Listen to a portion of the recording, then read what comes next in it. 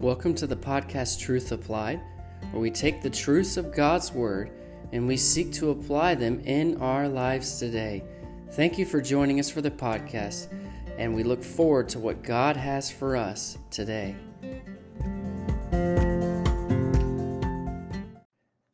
We've come up to Hebrews chapter 11 and verse 23, and often a forgotten couple that we have here in the Heroes of the Faith.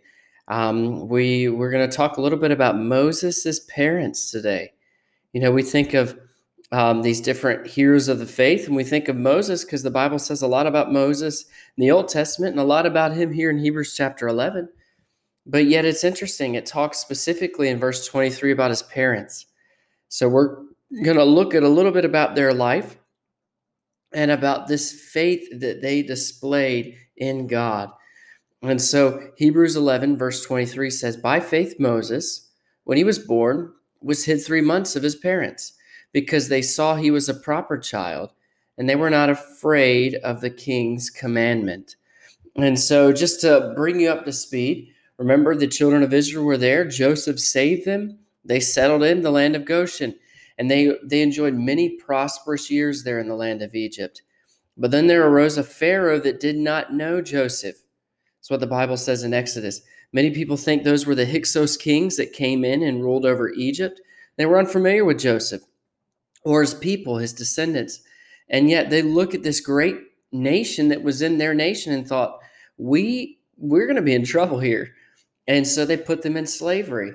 And they saw that, they're trying to subvert their authority over them because they didn't want them to rebel. They saw the power and the might that they had as a nation. God was blessing them. They were growing by leaps and bounds. And so they oppressed him. And then they saw that wasn't working. And so they told the midwives.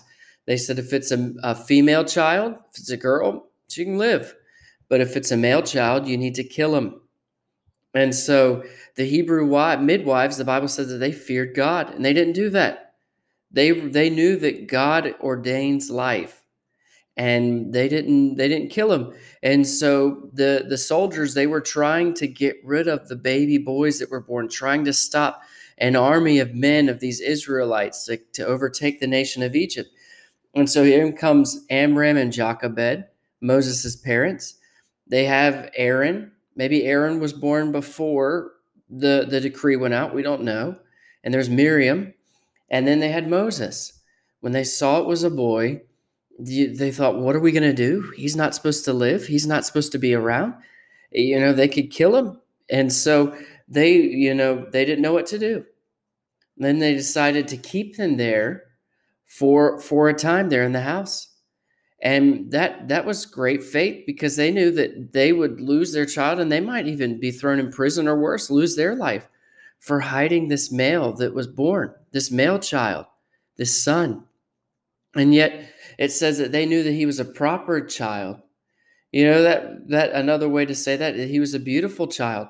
We don't know if they knew what God was going to do with him. Upon reading the book of Acts, in Acts chapter 7, Moses knew that God had a plan for him, even when he was there in Egypt. So we don't know how much his parents knew, but they did know this: they respected the life that God had given them, and they defied the Pharaoh's orders. And so what can we learn from their faith? It's interesting reading this story as a parent now versus reading it before God gave me our 2 children.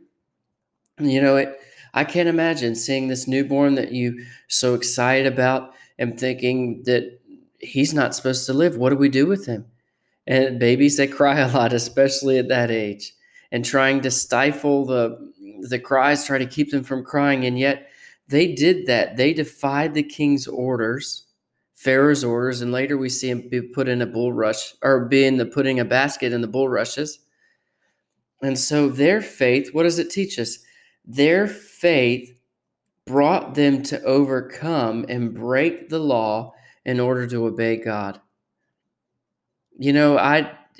Looking at the way that our governments in this world are going, and seeing the liberties that they're taking from us as believers.